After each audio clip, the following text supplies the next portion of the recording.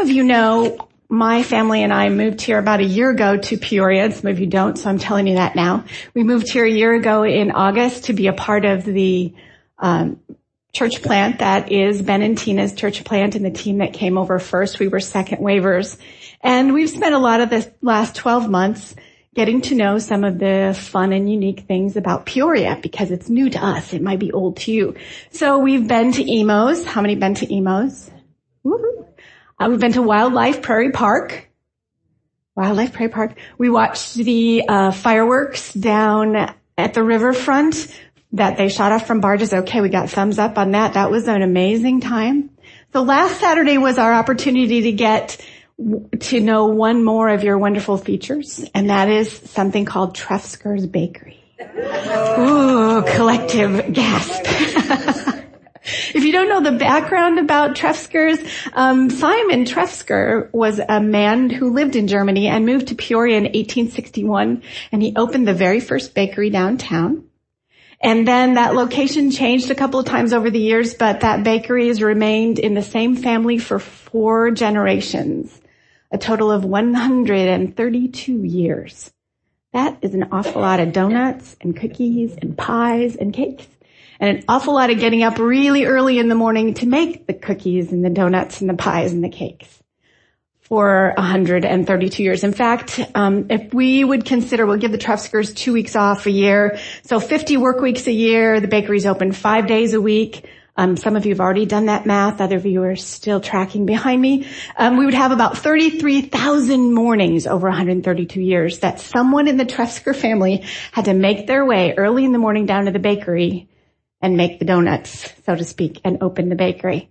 So that dedicated family did that for 132 years. That's a real accomplishment.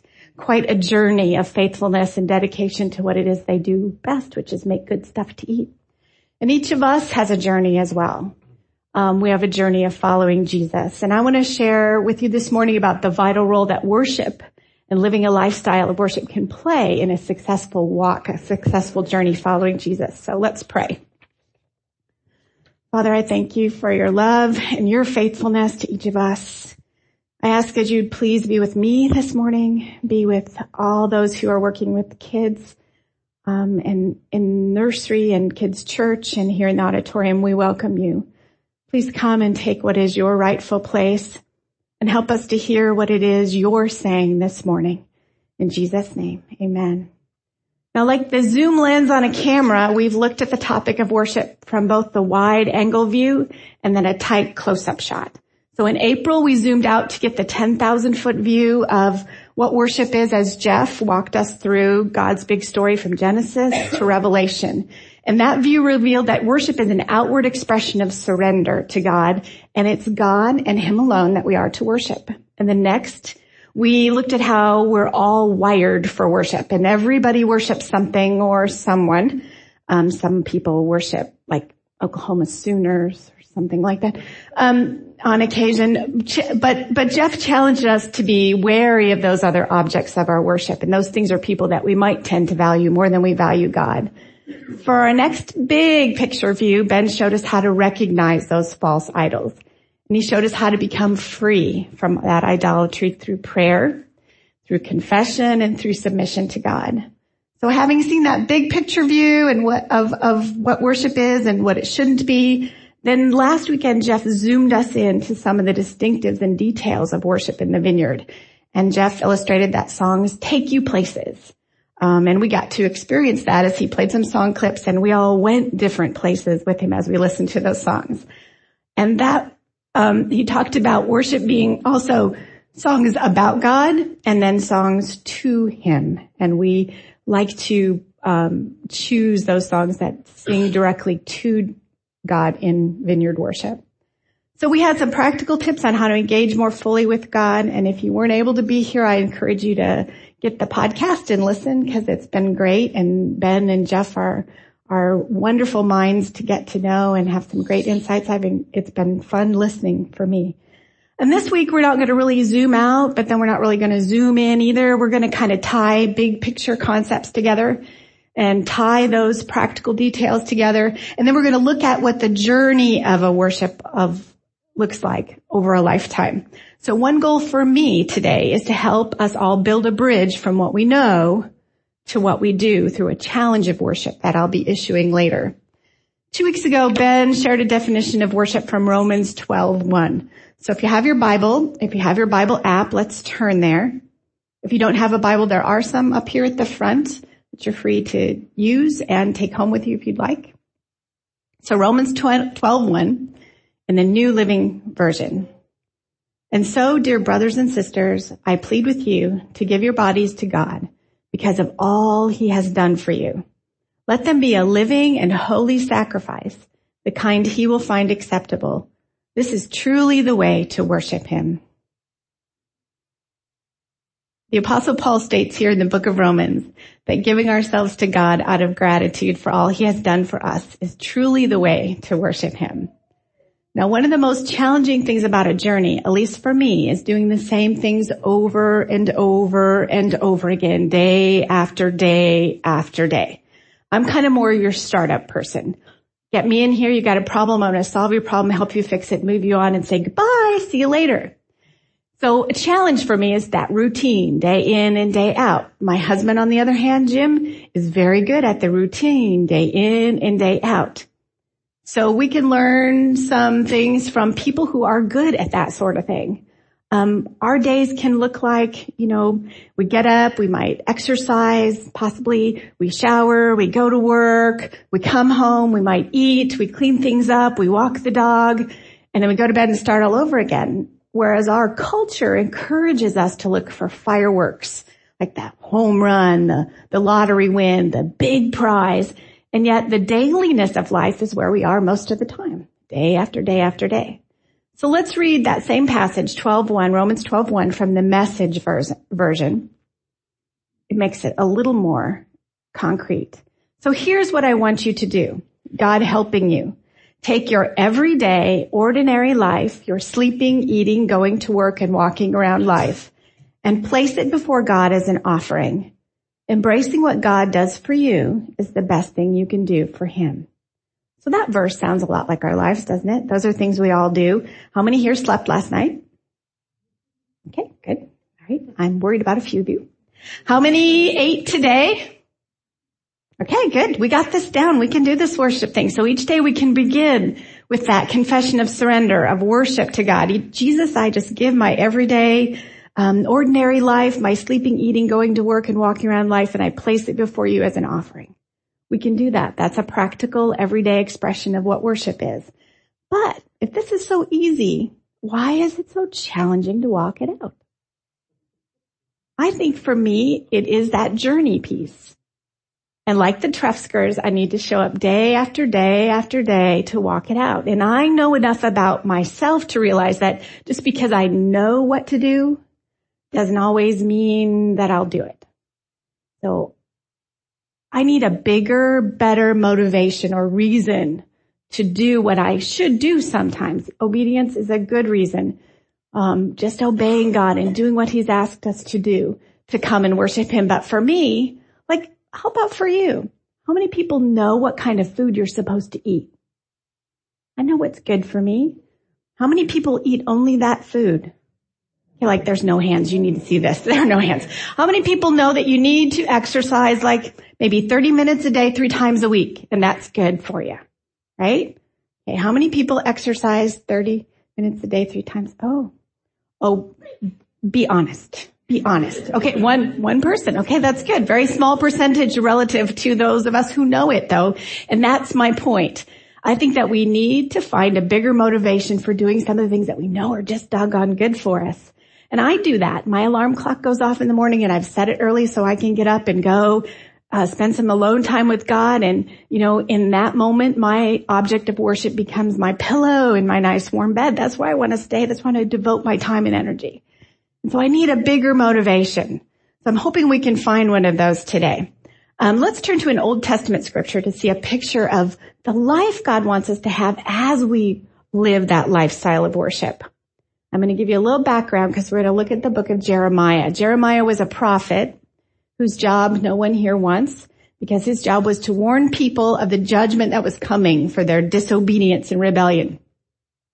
So most of the book of Jeremiah was a collection of those types of messages. But in chapters 32 through 33, those chapters are often referred to as the book of consolation by some Old Testament scholars. In those chapters is the promise of the restoration of God, the promise to God's people of what will happen after that time of punishment and retribution for their disobedience. We know that as the time after Jesus intervened. So let me read you just a part of Jeremiah 32, verse 38. Excuse me. They will be my people, and I will be their God, and I will give them one heart and one purpose to worship me forever. Did you ever ask what your purpose is for being on earth? With teenagers in my house, that's a big question. Oh gosh, what am I going to do with the rest of my life? Okay, here's one thing. Here's one purpose: to worship God forever. It's a good one. Okay, so if you can find that, if you have a Bible or Bible app, find Jeremiah 32:38. We're going to read something together. Excuse me. Can I find it? The words should be on the screens at the front too. Let's go on. They will be my people, and I will be their God. Can we read it together? Let's do that. Let's read it together. Ready? They will be my people, and I will be their God, and I will give them one heart and one purpose: to worship me forever, for their own good and the good of their descendants. I will make an everlasting covenant with them. I will never stop doing good for them. I will put a desire in their hearts to worship me, and they will never leave me. I will find joy in doing good for them and will faithfully and wholeheartedly replant them in this land. Now that last phrase for me is a wonderful one, because I am a transplant. So I've been transplanted from one area into this area. So the fact that God wants to do good for me and is going to wholeheartedly replant me in this land is a great promise. But in there we also find some other great motivations for living that lifestyle, for doing what it takes to get up and worship or spend time with God or just plain obey. And that's something that touches at least the heart of every parent. You know, the good of our descendants. It's good for my children if I do this. It's good for my grandchildren if I do this. So we also see a promise to each one of us that God's going to do this for our own good. In fact, he says he's going to never stop doing good for me. He'll never stop doing good for you either. Not because we worship him, but because that's just who God is. So in the remainder of that verse, there's one more motivation. I will put a desire in their heart to worship me, and the next phrase, and they will never leave me. We are all wired for worship, as Jeff showed us, for a reason. It's meant as a safeguard for our hearts to keep us close to himself. He puts a desire in our hearts to worship him, to ensure that we will never leave him. And that is a great motivation to keep walking, to keep worshiping day after day after day, knowing that God's on our side. He'll never stop doing good for us. He takes joy in doing good for us, and worship will keep us close to him. Okay, let's look at a New Testament scripture where Jesus will reinforce that very sentiment. In John chapter 10, Jesus told the people a parable about the good shepherd and his sheep. In that parable, the thief climbed over the wall of the sheepfold, or the enclosure where the sheep are being kept, but the true shepherd, the good shepherd, entered through the gate. Not only that, but the sheep recognized the true shepherd's voice and came to him. And those who were listening to Jesus tell this parable, they didn't understand what it was he was trying to say. So like a really good teacher, he explained it again. He said that he himself, Jesus, is the good shepherd. And then like a good teacher, he gave a non-example or an example of what it is not. He contrasted himself with the thief in verse 10 by saying, the thief's purpose is to steal and kill and destroy. My purpose is to give them a rich and satisfying life. That sounded an awful lot like that verse those verses in Jeremiah. A rich and satisfied life is a life that is filled with joy and peace and contentment and belonging. It's a full and satisfied life that's not dependent on the circumstances, on what's happening. So living a lifestyle of worship, I believe, is one of the primary ways God's made or designed for us to actualize the peace and the joy and the contentment He really wants us to have, that rich, satisfying life in John 10:10. And He backs that up with the passage from Jeremiah where He says, I will never stop doing good for them. I will find joy in doing good for them. So if life is a journey, day after day after day, step by step by step, then a lifestyle of worship, taking your everyday, ordinary life, placing it before God every day as a living sacrifice, is the way we sustain that daily step by step by step, that daily grind of a walk with Him, and do it joyfully. So let me share an illustration that I hope will help to anchor these ideas in your heart and mind. It'll help to tie together what we've been learning across the course of this series and build a bridge for us to act on. So when I was in high school, my dad bought his first sailboat. He bought that sailboat with coupons he cut from the sides of cartons of Cool cigarettes. Don't judge me. It was made from styrofoam. It had one mast and a green and white sail. Do I have any sailors here? Oh, good. So now everything I say you'll believe that I really know. No. It did have one green and white sail, and he moved from that sailboat to a platform-style catamaran, or a double-hulled boat, had two hulls on the front. You know what hulls are. And eventually he worked himself up to a sailboat, which I believe the picture is on the screen there. That's his boat. That's Theophilus, or Friend of God. It had a cabin. It had a small galley or kitchen. It had a bathroom on it. It had sleeping space for about 8 people. And when my children were little, we spent a lot of time sailing with my mom and dad on the eastern coast of Lake Michigan. And so my dad's not here, but I know he's going to listen to this later. So thank you, Dad. That was really fun. We appreciated it. We learned what a mainsail was. We learned where the stern and the bow of the boat were. We learned which way we would be heading if we're going port or starboard. And especially on the smaller boats he owned, we learned that when the captain said, prepare to come about, that you needed to get out of the way of the boom, which is that bar that goes along the bottom of the sail, and it swings quickly across the surface of the boat, the deck of the boat, when you're preparing to come about and you need to get out of the way.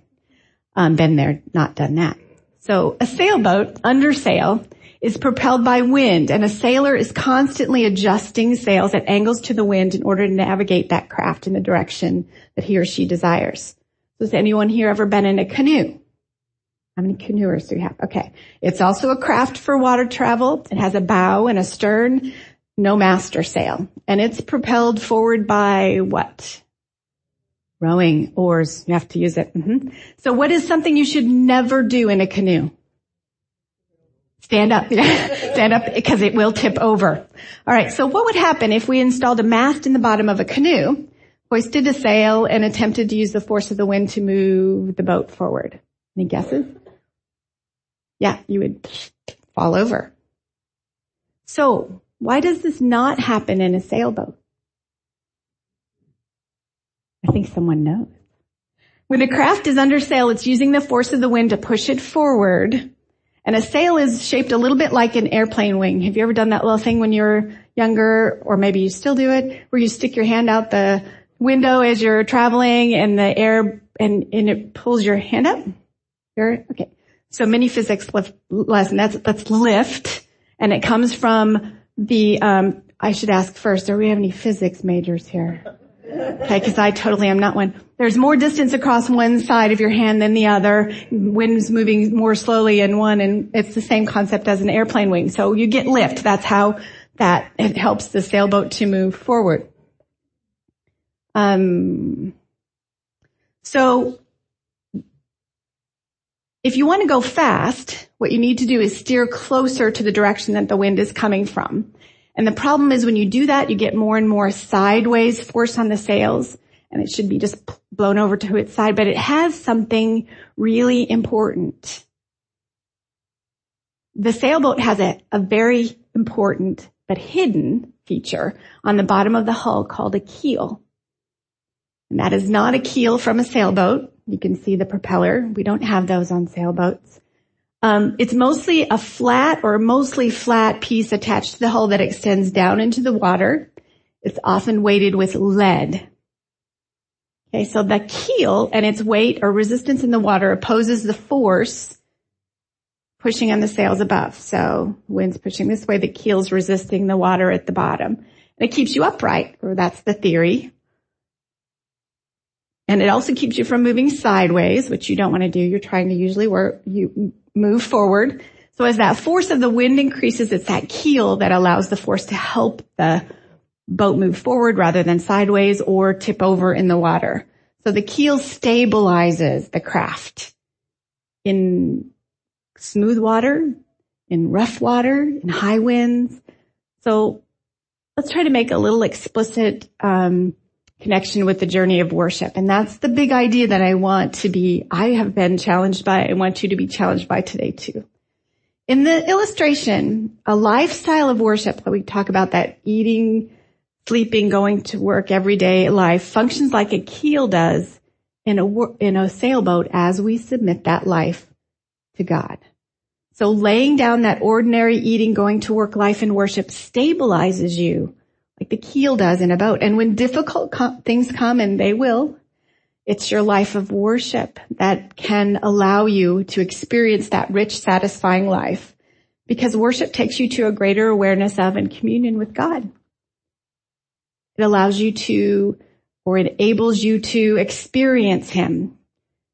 And it helps all the force that comes against you to move you forward, so to speak, and to do you good. Whether it's high seas or whether it's doldrums, which is no wind at all, when the sail's just flapping in the breeze or in the lack of breeze, you can be stabilized because you know and you experience God and that rich, satisfying life. For me, and this can apply to all of us because we're all experiencing life, right? Everyone's alive. Okay, good. Thank you for responding. This can apply to all of us. Some of us are dealing with high seas and rough winds. And for me, some of those rough winds have been, they're kind of on my parent heart. I've been buffeted. My son is battling a major difficult relationship. And I have a daughter who I just sent for an extended time to be on the mission field in a foreign country. I have a college daughter who's in college away from home for the very first semester, and she's struggling with that. I have a daughter who finally found a really great friend, and they're moving. And so it's just been a really rough time. And you may not be struggling with that, but I bet you're struggling with something. You might be struggling with caring for aging parents or all those difficult decisions. You might be struggling with relationships that are difficult. A difficult relationship with a spouse, or betrayal of a friend, or some irritating, self-promoting boss at work. You might be struggling with depression or loneliness or the loss of a job or a friend or family member. Some of us are celebrating life. We have new jobs. We have promotions. We got a good report from the physician. Our parents are strong and healthy. We're enjoying the fresh start of newlywedness or a promising relationship with a potential spouse or a long-term friendship. In either type of weather, our boat, our lives can sail on because God calls us to a walk of worship where He wants us to experience Him and His doing good for us. And so we will, as we read in Jeremiah 32, never leave Him through the roughness or the windiness. We will sail on close to God. And that's pretty much where I ended this neat little tidy illustration last Sunday. But in worship last week, I saw another aspect to choosing the life of worship and the keel illustration. And as God would have it, He asked me to do something about that. I don't know why. We've talked about the stabilizing force of the keel, but let's think again about the example of the boat under sail. In our sailing lesson, we saw that the closer that you tack or turn into the wind, the more narrow that angle is. And that's why steering the boat's constant work. If you're racing a boat, got your hand on the tiller and you're always adjusting so you keep those sails full of wind. So it could be said that how fast you can go or how efficiently you fly through those waters is dependent in some real way on the strength and weight of that keel. Because if you want to go fast, you're going to have a lot in the water. So you might want to invest some time and attention if you're building a boat into improving your keel. Because the weight and the depth of that, the amount of presence of God in your life and my life just might be connected to how smoothly your boat's going to sail through those rough waters. So last week, I felt like God was challenging me to take that seriously and to make a change. And for me, that meant investing more of myself, my time and energy into a life of worship. So as is the practice of many Christians, I have a daily quiet time. I won't ask you to raise your hands on that one. Some people do and some people don't, and that's okay. We're all trying to grow from where we are to where we want to be. And I have over time developed the habit of reading my Bible, the 1-year Bible specifically. Anybody read the 1-year Bible? That's good. On an almost daily basis, not every day, but maybe about 85%. And that's good. The problem comes from within me because I'm a thinker. And I like to ponder the deep truths. I like to learn new stuff. And I feel that sometimes I even frustrate people because I'm often asking like a 5-year-old, why? Why do we do it this way? Why do we do it at all? What can we do to make it better? And in my job, I do a lot of research and read scientific articles. And then my job is to kind of translate that into what are hopefully useful strategies to improve teaching and learning through coaching. And so I have to ask why over and over again, but that's not a very good way to approach your quiet time. And I was beginning to treat my time alone at God in much the same way. I was reading my scripture from an academic standpoint, I was asking questions and drawing conclusions and pondering why. And I was not really meeting God face to face. I was making worship a dry academic routine and not the life-giving experience, the keel that God had designed for it to be in my life. So it'd be kind of like going out with your wife or your husband, and after Jim says, this is a great place to eat, romantic restaurant, and I'd say, yes, but if they just raise the temperature 5 degrees and put a real candle on the table, it might be better. That's real enhancing your relationship, isn't it? In fact, yesterday I actually suggested to Jim that we keep track of the number of people we've invited to our small group and then the number of people who actually come, so we have a ratio of requests to, yeah. So, and by the way, our small group is going to meet for the very first time on September 15th at 4:00. 22169 Spring Creek Road, Washington, Illinois. And you're all invited. Okay, kind of like Jim would say, I love you. And I would say, that's a fascinating possibility. Let me think about that. And that's exaggeration, of course, but I kind of found myself in that place with worship. It was more academic, more theoretical. It's more safe that way. And last week I felt like God was showing me that I could go closer to that and I could sail smoother and faster through the waves of my particular rough seas by sticking even closer to Him. And I needed to develop worship in my life, my keel. So what I chose to change was each day as I sat down to read, I included a time of worship, not just reading, not just prayer, not just my, dear God, would you please do these things list. I included some worship time. Now, it wasn't 30 minutes of me and a piano because I don't play and it wouldn't be good for anybody. But I did choose a time and a place and a way to include what Jeff talked to us about last week, simple worship. So simple, intimate, ministering to God, participatory, life-changing, and expressive. I left out the excellent because it just wasn't excellent. But for me, it was Spotify, and the playlist that I chose was Discover Worship Volume 2. So in a moment, I'm going to give you the opportunity to join me in continuing this challenge throughout the month of September. And I'm going to ask you to choose a when, a where, and a what to develop your keel. But this is what my first day looked like. So I started the playlist, and I listened to the worship song Dwell. And I'm keeping a log or a journal of what goes on.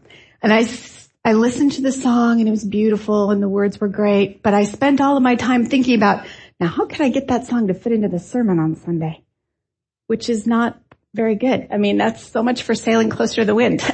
So I readjusted and got set, and then it was followed by, since I don't have Spotify Premium, Mr. Peanut commercial, which was slightly distracting.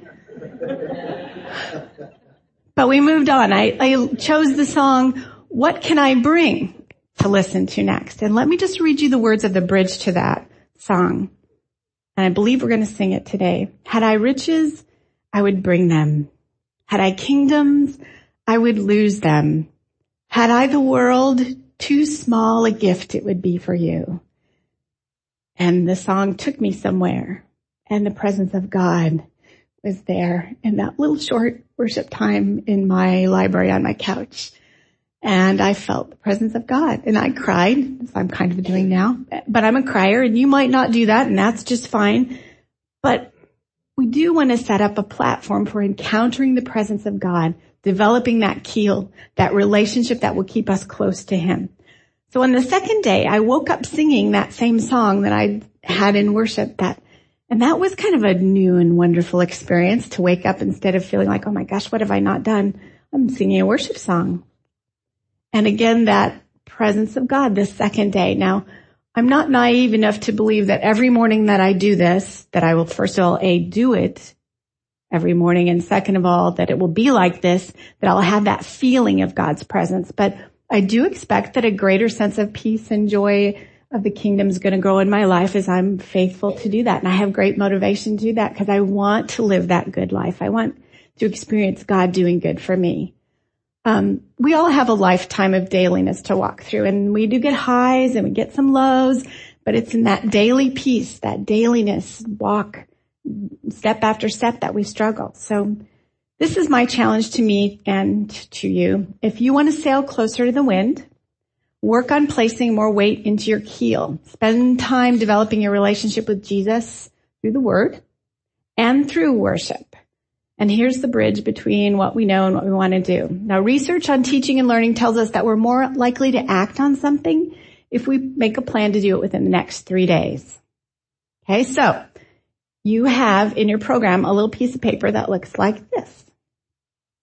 And I'm going to ask you to be brave and bold and choose a when, a where, and a what. So if you can find this, if you don't have one, they've got some extras, and our friends at the back table will be glad to run some out to you if you need them. So what I want you to do, I'm going to challenge you to do, is choose a when. If you're a morning person, choose a morning. If you're a night owl, choose night. If you have already established a 30-minute a day or so time with God, up the ante a little bit. If you've never done it before, let me encourage you. Let's do a baby step. Do something that feels doable to you. Amount of time. That could be 5 minutes to start. That's fine. Then choose a where. Some location that's conducive to time alone, especially like if you have the type of a voice, or if you like to choose the rowdy music like Jeff likes to choose, that people don't necessarily want to wake up to first thing in the morning. And then lastly, think about a what. What will you do? Will you listen to Spotify like I did? Do you have a music CD or an iPod? Are you going to read a psalm? Do you write? Do you like to write your verse or play your own instrument? Do you sing? Anything that will be a platform for you to express worship to God. So make some choices and write down what you're going to do. And then I want you to join me for the month of September in developing a life of worship, or your keel, as it were, and sailing a little closer to the wind. I'm going to try to create a topic on the city, which you can access through the city if you're a member or part of the city. You can also access it through the Vermilion. I'm going back to my roots. The Peoria Vineyard website, there's a link to the city, and I'm going to try to start a topic so we can kind of chat about what's going on and how it's working or not working, and kind of encourage ourselves together. So that's what I want you to do. That's your challenge if you choose to join me. I'm going to close in prayer at this time. I'm going to read a psalm first. Psalm 89, 15 to 17. Happy are those who hear the joyful call to worship, for they will walk in the light of your presence, Lord. They rejoice all day long in your wonderful reputation. You are their glorious strength. It pleases you to make us strong. Father, we thank you this morning for speaking to our hearts. We thank you for the challenge to change and become more like you. We truly do lay our lives down to you afresh this morning and say, God, we sacrifice, we offer it up to you. Please do with it what you choose to do. I just pray over the offering and ask, Lord, that you will bless every person who gives this morning, even those who want to but can't give this morning. In your name, amen.